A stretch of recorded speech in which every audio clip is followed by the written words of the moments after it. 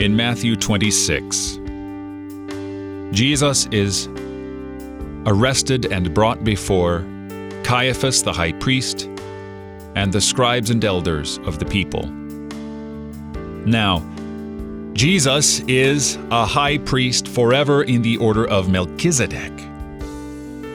But Caiaphas is just the high priest that year. They rotated and took turns. Now, it is odd, is it not, that Christ should stand before this man as the high priest forever in the order of Melchizedek and have this inquisition placed upon him. And for this reason, he answers them not a word, because as a lamb before its shearers is silent, so he opened not his mouth.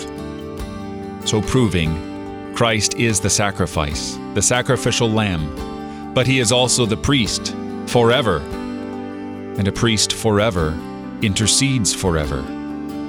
This priest and sacrifice is forever available to you.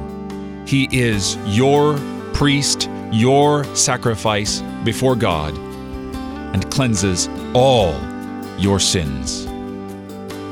Believe in him. Trust in him.